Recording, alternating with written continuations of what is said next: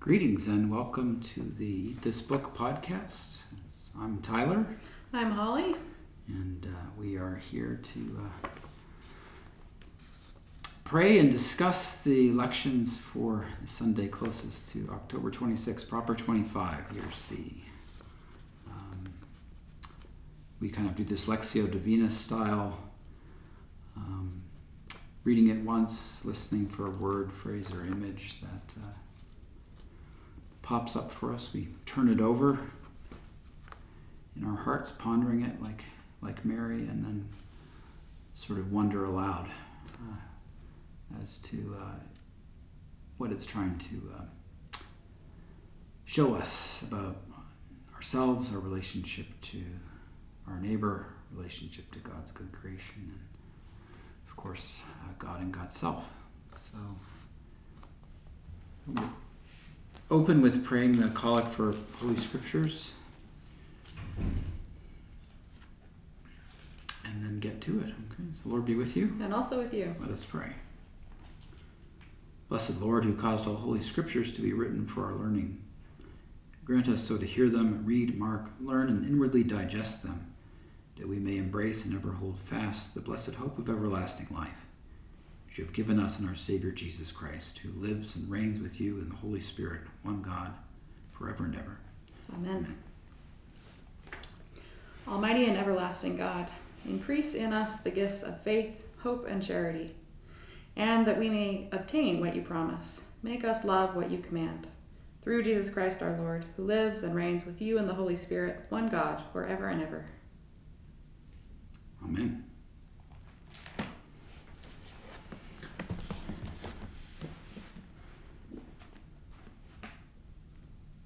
I'm going to see what Marion Hatchett has to say about this collect, Holly, but what do you hear? That we may obtain what God promises. That we may actually hold on to or receive, take it into our hands.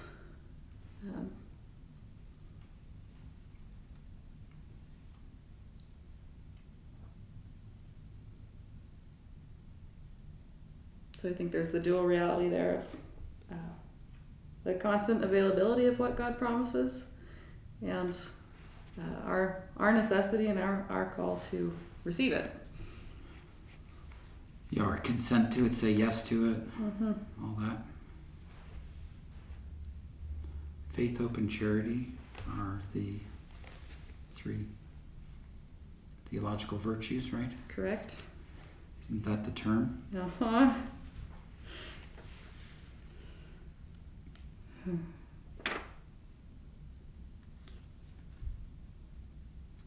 Paul's take, the greatest of these is love or charity.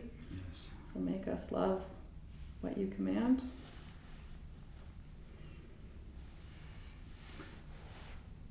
Yeah, it's interesting because, I was listening to Rowan Williams talking about Madeleine Delbrel. Do you know her? Mm-hmm.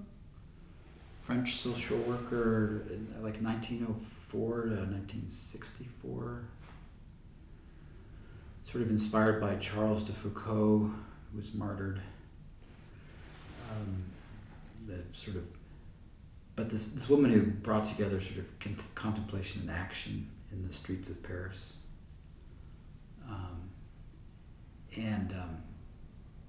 She's known for writing these sort of aphoristic little phrases, which is not how my mind works, so I'm not going to be able to represent it well. But one of her aphorisms that Williams particularly liked was something like, when we encounter our neighbor, the other, we give the gift of self, not the gift-wrapped self. Mm-hmm. And so then Williams went on to sort of explain that often much of what the church does in the name of charity is kind of a gift-wrapping of the self that probably serves the person serving more than it does the person served. Mm-hmm. This kind of gift-wrapped image of oneself as the giver. Mm-hmm. You know, As the helper, as one who serves the poor, as a good Christian. all that. Yeah. And so when we hear charity, we think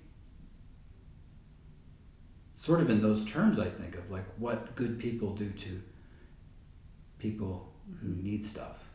Mm-hmm. Right. There's a reaching down to people below your station that's Correct. implied. Right. Rather than actually encountering someone face to face, both of you in need. Both of you equally in need, yeah. And you in need of God's love as much as the next person, Mm-hmm. right? So there's this great democracy of grace and need when we actually wake up to our true human situation. Mm-hmm. But anyway, Madeline Del Brel, I think is how you say it. Kind of an amazing person and wonderful example, and also a good writer who kind of like has a knack for getting you where you live over and over again. It's pretty amazing. Gift wrapped self versus the gift of self. You're putting an image Yes. in that encounter with someone that you can't actually meet them when you're busy trying to Use them see yourself a certain way. Yeah, use them to create the image that you need to be created, how you need to be seen, how you need to see yourself. Yeah. Yeah, it's cool. It's really good. Hackett says the message is clear and forthright. Only if we love what God commands can we render cheerful obedience, and for this we need the gifts of faith, hope, and charity. The Latin form has that we may deserve to obtain what you promise, but Cranmer eliminated any idea of merit from the collect, as Cranmer is wont to do. And you know, it's good. He's always pushing on that earning of what is freely given in true sort of Reformation fashion. So.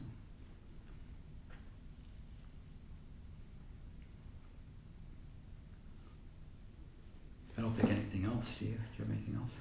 Good? Nope. Okay. Joel. O children of Zion, be glad and rejoice in the Lord your God. For he has given the early rain for your vindication. He has poured down for you abundant rain, the early and the later rain, as before. The threshing floor shall be full of grain, the vats shall overflow with wine and oil.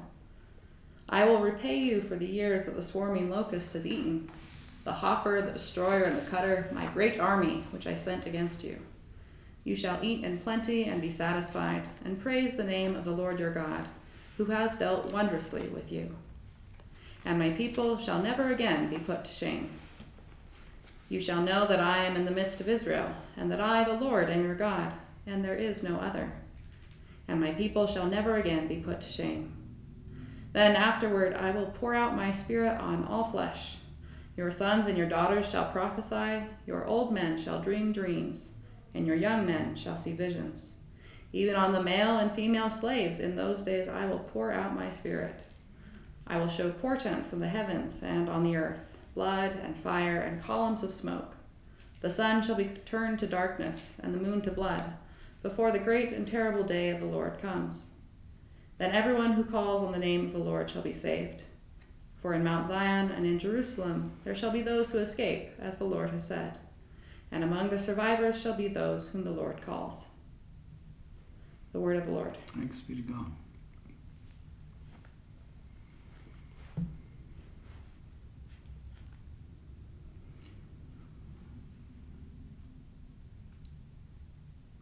Yeah, so speaking of earning and merit, you know, I was it's those great lines about the swarming locust, the hopper, the destroyer, the cutter. My great army. Yeah, So, I was kind of pondering what,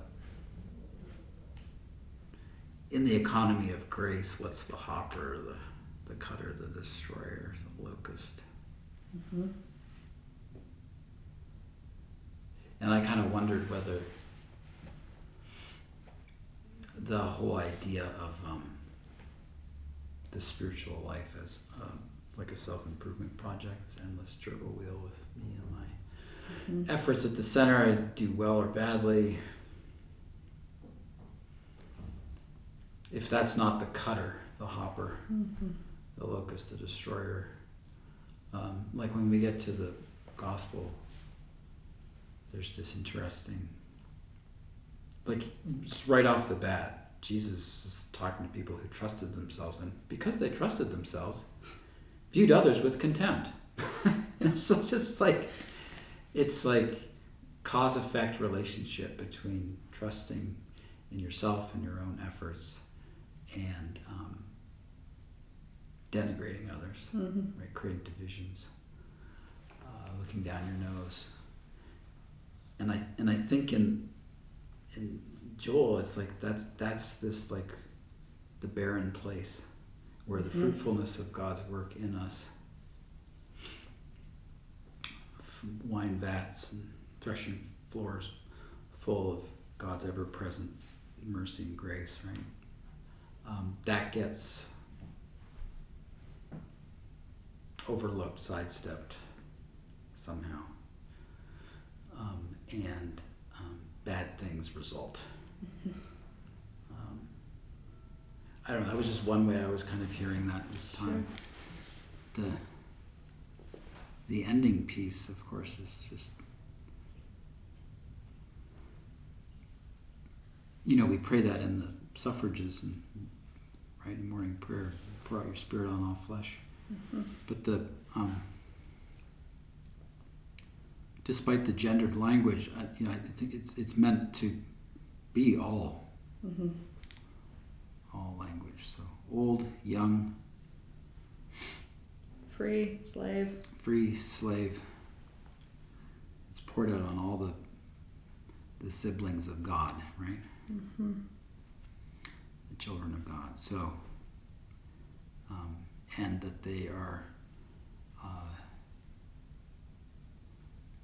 dreaming dreams. I think Bishop Crew would probably say something like that God's dream for the world might be dreamed in and through them, or something like that. And prophesy not as like lottery numbers that you can play on Wednesday in the lotto, but I think that twofold aspect, right, of clear-sighted ability to see, recognize, name the current situation as it is, and the consequences of continuing in that way, and then prophecy also as the imaginative capability to imagine and then work to construct alternative futures than the one that's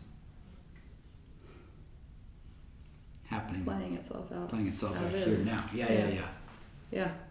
So a vision of how things could be different. Yeah. How God's dream could be enacted. Right.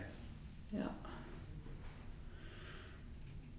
But I think it also comes from clear seeing in the present and being able to diagnose, like, what are the root causes of why the widow, the orphan, the stranger, the alien, the land are not being looked after. Yeah. Well, self-concern or whatever. Yeah, so those two aspects are one side Of prophecy. Yeah. Yes. Yeah.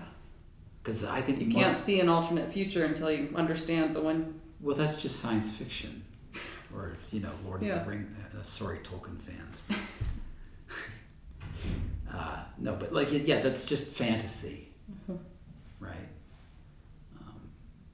And not prophecy. Prophecy is more than just pie in the sky idealism.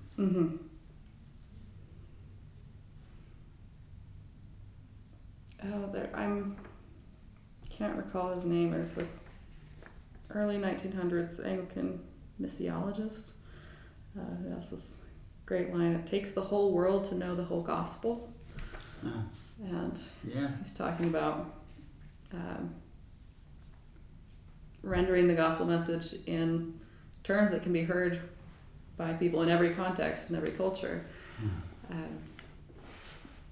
That's interesting to apply to this pouring out of spirit on all kinds of flesh. So that you can hear the gospel back from in and through them. Mm-hmm. In all these different subjective locations. That's what a good Bible study is, honestly. Uh-huh. Cross-generational, all different kinds of folks, young, old.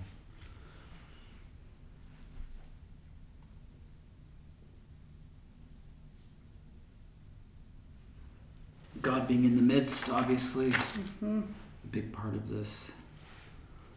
I, the Lord, am your God, and there is no other. Yeah. There's no other God, but I also wondered,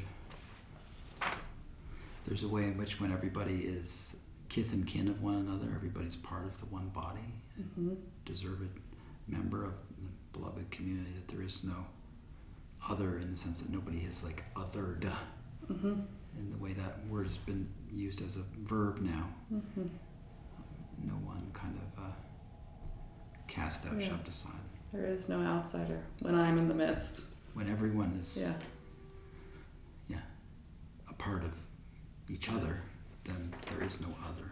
So a center that does not create a periphery. Yeah, is that whose definition of God is that? Isn't that the center? A circle whose center is everywhere and circumference nowhere. Yes. It sounds like geometry to me, which is horrifying, but I get the point he's trying to make. I think it's Burma. Somebody look that up and check it out. Should we pray the psalm? Together or responsively or what? Yeah, responsibly. Okay. Every other verse. This is Psalm 65. You are to be praised, O God, in Zion. To you shall vows be performed in Jerusalem. To you that hear prayer shall all flesh come because of their transgressions. Our sins are stronger than we are, but you will blot them out. Happy are they whom you choose and draw to your courts to dwell there. They will be satisfied by the beauty of your house, by the holiness of your temple. Awesome things will you show us in your righteousness, O God of our salvation. O hope of all the ends of the earth and of the seas that are far away. You make fast the mountains by your power. They are girded about with might. You still the roaring of the seas, the roaring of their waves, and the clamor of the peoples. Those who dwell at the ends of the earth will tremble at your marvelous signs. You will make the dawn and the dusk to sing for joy. You visit the earth and water it abundantly. You make it very plenteous. The river of God is full of water. You prepare the grain, for so you provide for the earth. You drench the furrows and smooth out the ridges. With heavy rain you soften the ground and bless its increase. You crown the year with your goodness, and your paths overflow with plenty. May the fields of the wilderness be rich for grazing, and the hills be clothed with joy. May the meadows cover themselves with flocks, and the valleys cloak themselves with grain. Let them shout for joy and sing.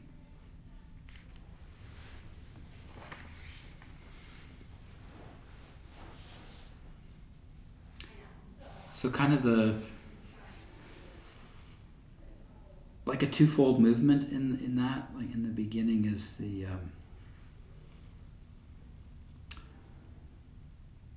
to you that hear prayer shall all flesh come because of their transgressions. So there's this recognition of sinfulness, separation, alienation from God. And then the second half of the psalm, like to me, is like this, like coda to the Joel passage. You know, like the wine vats full, the threshing floors overflowing. So there's this dynamic of like recognition of need, that when voiced and met by God's love flips into this like sort of extravagant Plenty. abundance, fruitfulness, right? The psalm is sung as part of the Requiem Mass. Mm. I recognize the first verses from singing it there, and it's interesting to think of. We all return to God in death, as well as potentially, hopefully, in every moment. And yeah, both the reality of our weakness and failure and shortcoming and sinfulness, and yet the overcoming power of God's desire to draw us to God's courts. Mm.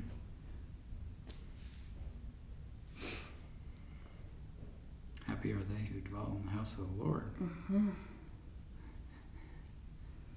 And now it's happy are they whom you choose and draw to your courts. So there's this like magnetic lure of kind of God's love. Karl Barth would say that God chooses everyone, universal election.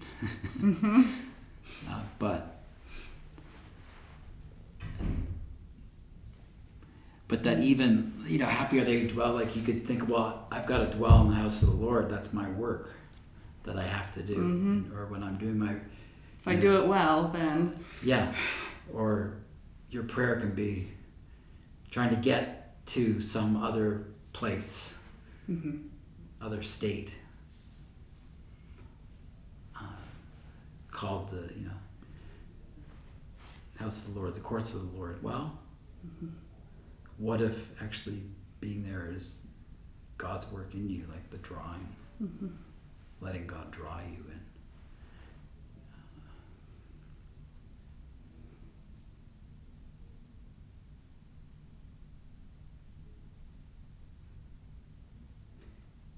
To you that hear prayer shall all flesh come, because of their transgressions. Part of our drawing is our need. Right, yeah. Yeah. Oh, happy fault, right? Yeah.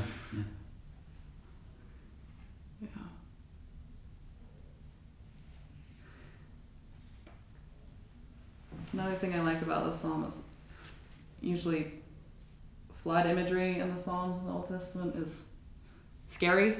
And here it is preparing the earth for fruitfulness. Softening the ground. Yeah. So the image of primal chaos, which a lot of the Psalms talk about God enclosing the sea and building these barriers against the flood. God is in the flood too.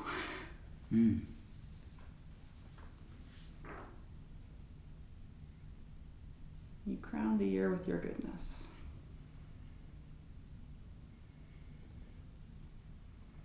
Yeah, and leaven, like, you drench the furrows and smooth out the ridges with heavy rain. You soften the ground and bless its increase. Like,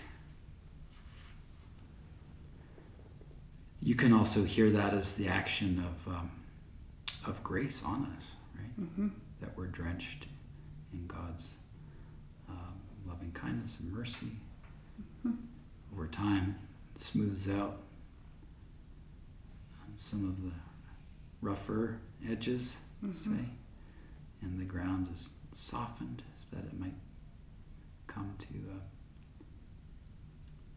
bear fruit. Right? It's like a sort of proto parable of the sower kind of thing, Which again, like, we're made into good ground.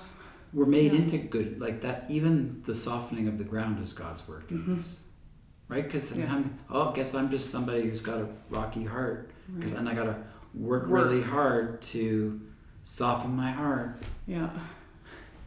I have to make good soil, then God then God will can be present in me. all that, Yeah. right? And it's funny how, people will say, well, there's no grace in the Old Testament. Well, it's like all over the place, obviously. Uh-huh. But that's clearly showing you that even the softening of the ground, the breaking up of the rocks and the cutting down of the thistles, shooing away at the birds that are eating the seed, even that is God's work, Mm-hmm. Maybe. I don't know. Mm-hmm. I'm just thinking.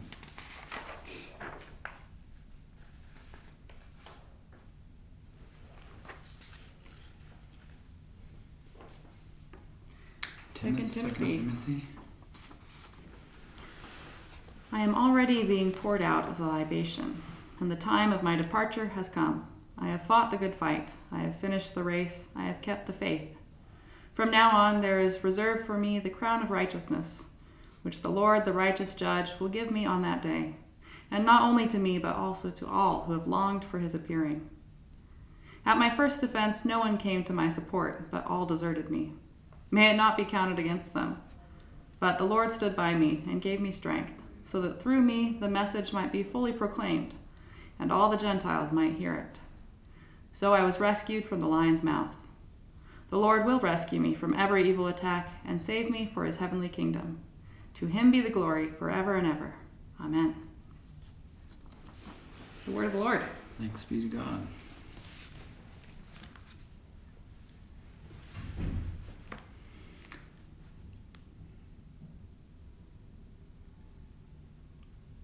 I don't know, I always hear Philippians 2, 5 to 11. The kenosis, the canonic hymn, the Christ pattern. Being poured out as a libation, self-emptying. Correct. So that there's this encounter with the risen Christ, there's conversion.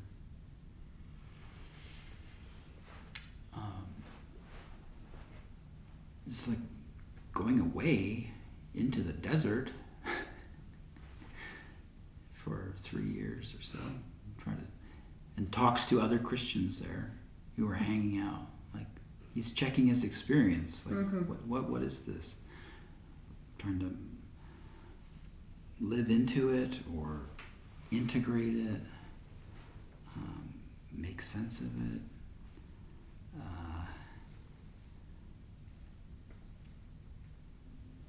But then this kind of like, the closer Paul grows in relationship with the risen Christ, the more his life comes to resemble the one he follows after and calls Lord, obviously, right? So Christ poured out, and Paul finds himself poured out and spent.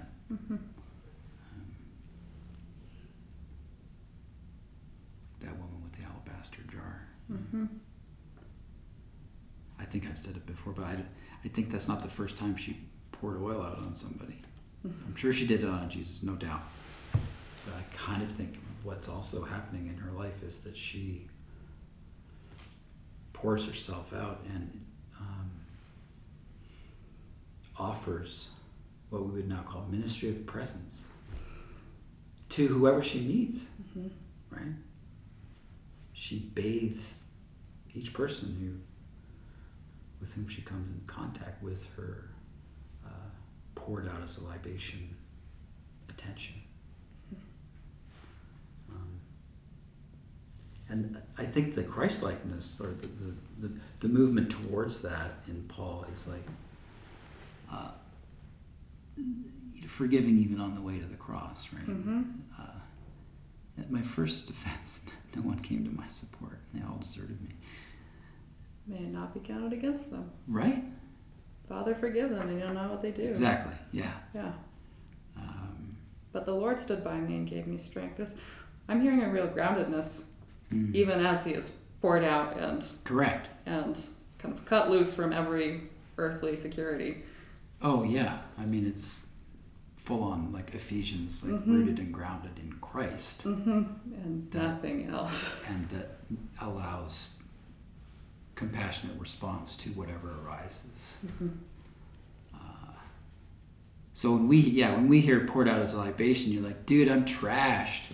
I need to crash on the couch and binge Netflix, right? Like I'm poured out as a libation, or pour me out a libation, you know? Right. It's more this like non-grasping, kenotic poured outedness that is rooted in God and God alone, that allows us to respond appropriately and compassionately to Mm-hmm. each person, each situation as it arises, like to each according to its need, kind of thing.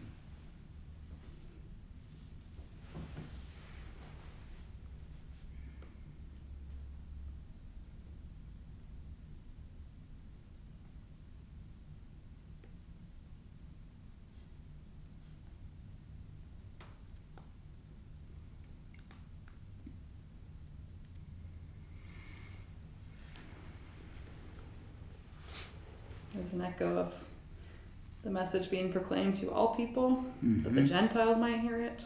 Yes. The message might be fully proclaimed through me.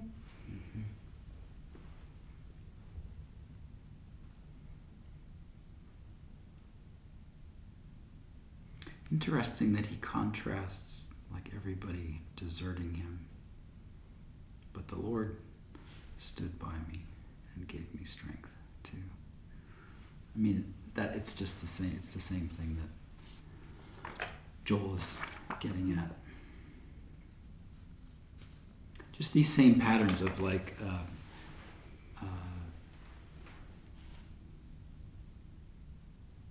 being cast out into some kind of strange desert wilderness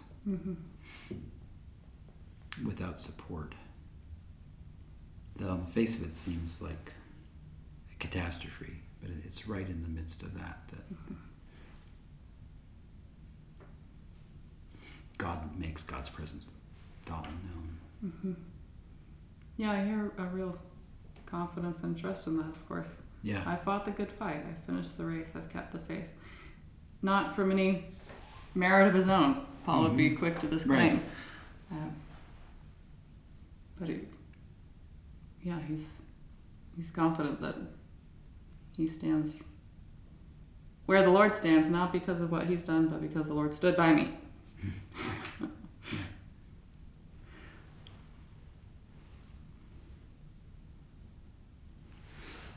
And I haven't read the notes yet to know whether I rescued from the lion's mouth, whether that's speaking metaphorically there or... Or actually, Paul Yeah. really saw it all. He really did. And so when he says like rejoice in your suffering, it's not Yes. this ain't no happy clappy, Yeah. you know, It's the man who sang in chains. for real. Yeah. Yeah.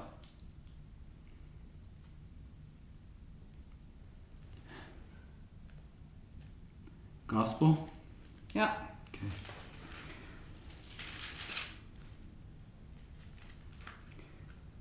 Jesus told this parable to some who trusted in themselves that they were righteous and regarded others with contempt. 2 men went up to the temple to pray, one a Pharisee and the other a tax collector.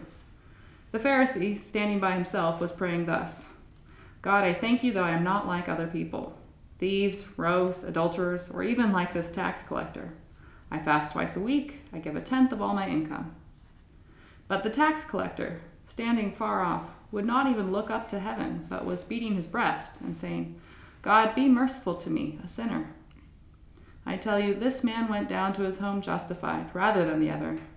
For all who exalt themselves will be humbled, but all who humble themselves will be exalted. Gospel of the Lord. Praise to you, Lord Christ. Glory to you, Lord Christ. One of those.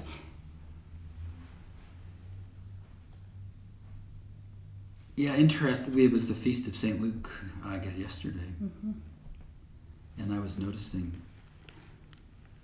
actually, actually, I would love to go look up the Greek on this, but I started sort of like Rolodexing through my mind, like the number of times you get standing far off. In Luke. Mm-hmm. I mean, he has this whole dynamic of gathering and scattering. Mm-hmm. Towards Jerusalem, out back to all the world. Yeah, and it's Christ who gathers and Satan who scatters, and then there's all these instances of far offness, like there's the publican here. Sometimes it's literally far off, like the prodigal, far off, the lepers are standing far off and calling out. And then there's like other kinds of far offness, like the Good Samaritan, like on the other side. The road. Where's Zacchaeus on the tree that Jesus comes to? Up a tree, out on a limb, like all that. Blind Bartimaeus, yeah. So it's kind of, it's interesting that dynamic here, and it's the Lucan reversal. The great reversal is always that the ones who think they're close are actually far off, and the ones who are far off are actually close. Have been drawn near. Yeah. I was reading something by what do you call the head of the Carmelite order? Something general of the... Anyway. Prior? Joseph Chalmers was his name. And he said something like that Jesus has great patience for human frailty, but very little patience for self-righteousness. Mm-hmm. Trusting in oneself. Right? You're trusting in God and you make mistake after mistake. Well, welcome to the human race, right?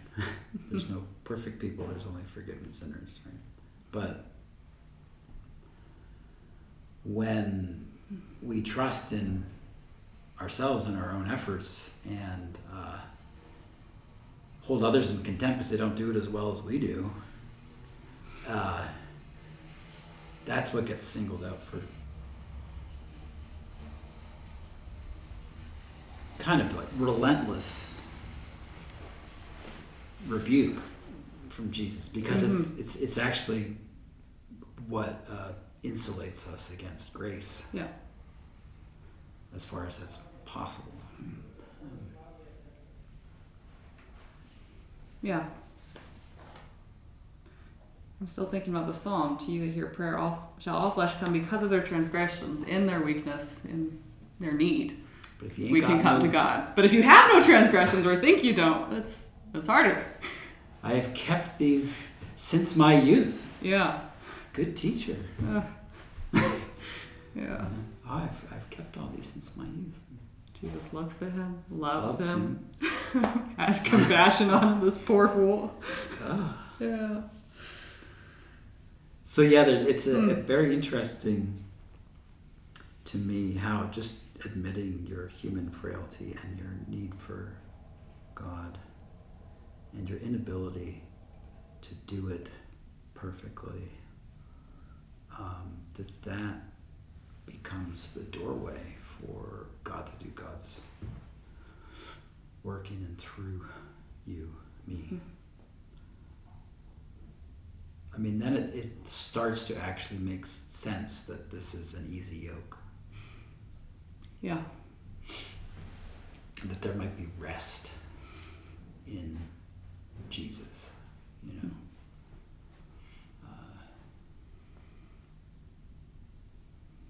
But I have a rather tortured relationship with this whole thing, because like I when I was in my 20s, I remember hearing Dietrich Bonhoeffer talking all about costly discipleship and cheap grace. And I translated that into trying really, really hard.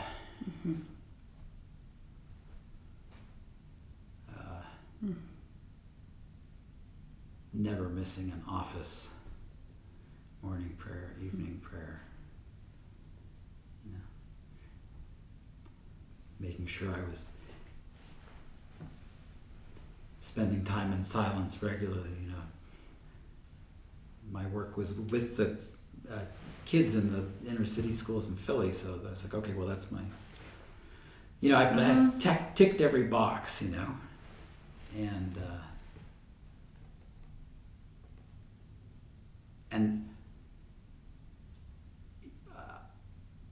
I couldn't understand what the easy yoke could be, because it seemed really, really hard, and it seemed like I had to be really vigilant. Otherwise, I was fooling myself and living in a world of cheap grace, which is what puts crosses on the other side of the fence in Auschwitz, right? Literally. Like, you know, you've got to. So yeah, so I think it's kind of interesting to sort of sit with that a little bit. I mean, I was thinking to myself that, like, if discipleship seems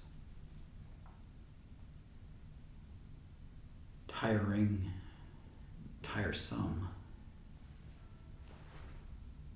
then maybe it's me and my efforts at the center of it. I mean, not to say it's not going to be a narrow gate and that everything I hold on to has to be surrendered and stripped I have away to die. Yeah. But I mean, there is all that. But the tiring and tiresome part, I think, only arises when I think it's my work. Rather than God's work in me on God's own time. You know. And there's no worry that God won't do God's work. No. My word will not return to me empty. It does what I send it forth. Exactly. And, you know, like all this fretting, like, well, I only got 2 of the 7 gifts of the Spirit. Like, you know, what I got, you know, whatever, got a lot more hours in the, what, you know, like all that craziness. Yeah. I mean, it goes out the window. Yeah. What God needs from us so that God can work God's will through us will be given by God in God's own time. So stop. What is ultimately a project of self-concern. A way to justify ourselves that it's on our own merits. Yeah. That they are righteous and trust in themselves. Yeah. But it's all of our spiritual disciplines can get co-opted into that, right? No, exactly. It's so easy. No, and it's just all, and it becomes this way of heightening the focus on the self when you're actually just supposed to drop it so that you can be available to the other. You know, Christ coming to you in and as the other, and meanwhile you're worried about your phylactery or whatever. Yeah. It's just interesting. You know, I heard a sermon once where the person said, "Thank God we're not like that Pharisee," and it was all highly ironic because we are, and I think I think fully inhabiting the place of the Pharisee and figuring out, well, how can this be true of me? Like how is this operative in my spiritual life, my life of discipleship is really important, and then publican too, but being able to see each of those characters as showing us something about ourselves.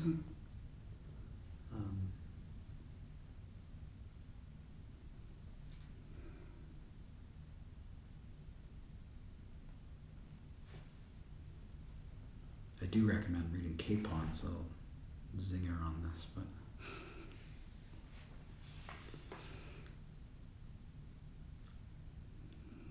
basically says that the guy's a swindler, a crook, and an adulterer, drinks expensive scotch. With money he's bilked, knows he's got nothing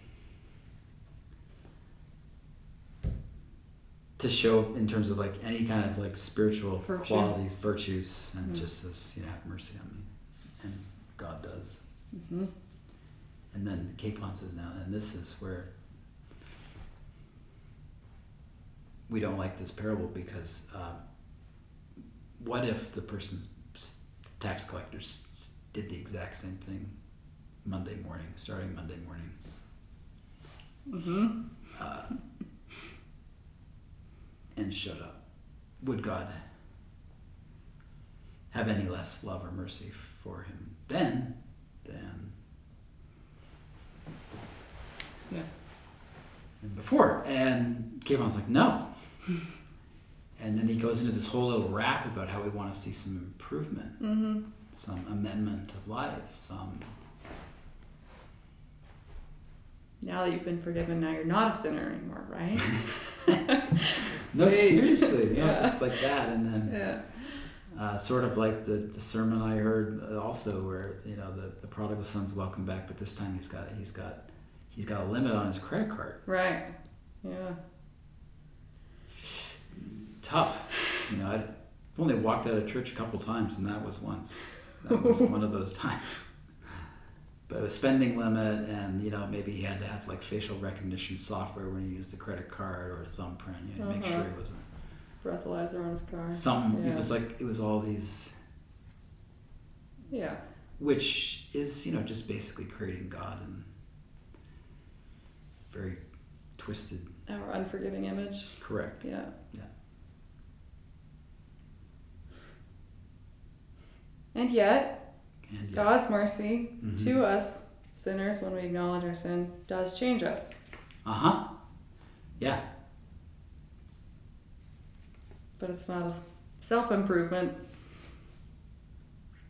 It's not a check back in every week. Look, I fixed all this. I don't know. It's not. Always upward trending. Yeah. Pharisaical perfection. Right. No. But it's kind of the genius of the 12 steps, I think. Like the admission of powerlessness. Mm-hmm. And then the change that is worked in us as a result of that recognition, embrace of our powerlessness and need. Right?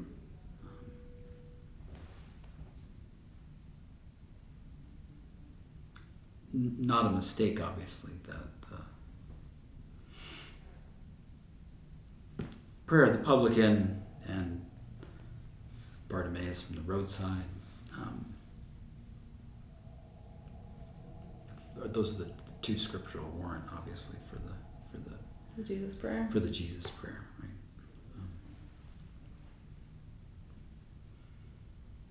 right?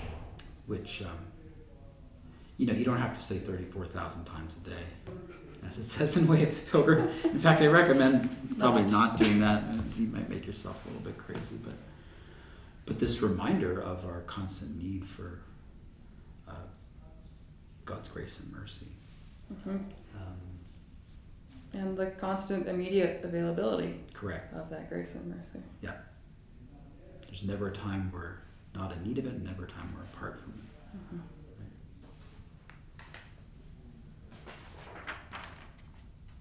The vats shall overflow with wine and oil. Yeah. It is all poured out as a libation constantly. The early rains. Yep. The river of God is full of water. Mm-hmm.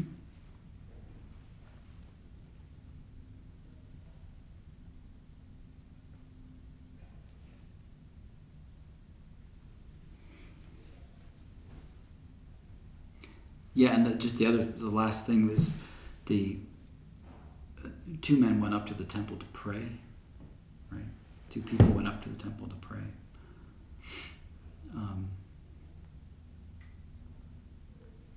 So I don't know how long it took me before I was like, oh, this is a teaching on prayer. Like it's so obvious, but like for years, I didn't pay any. It's just like, well, there's this kind of a person and that kind of a person. Mm-hmm. But what Jesus seems to be getting at is like very easy to approach our life of prayer in this way. Mm-hmm. Successful performance of prescribed acts, or standing far off in our weakness, powerlessness, and need and calling on the Lord. Right? Those are two very different ways of approaching our prayer. Are we exalting ourselves in prayer or humbling ourselves in prayer? Yeah, or what Ruth Burroughs would say, it's like my new favorite quote, but beware of making a success of your prayer. Like, whatever that looks like, that's a good indicator that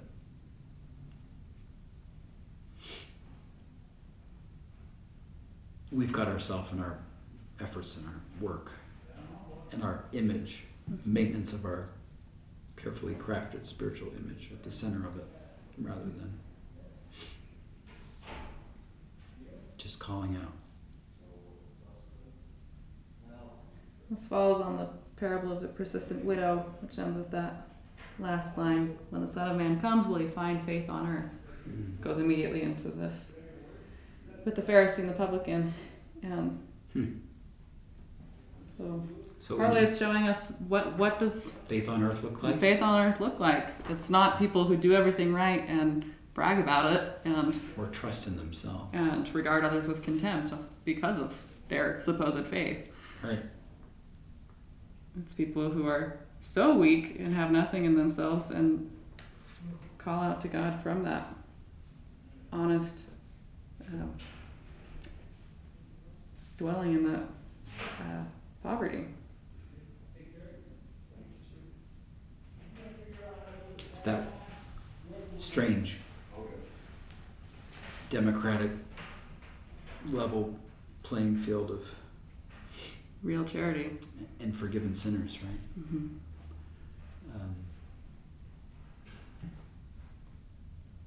I do recommend checking out. This book got blown up by the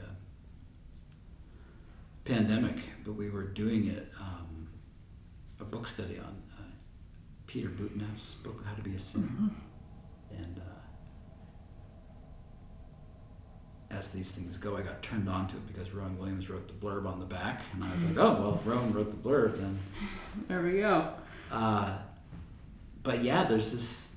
He does a really nice job of sort of threading the needle of how we can reclaim the idea of a sinner, which, I mean, be honest, like most Episcopalians bristle at that language. You want to have nothing to do with it.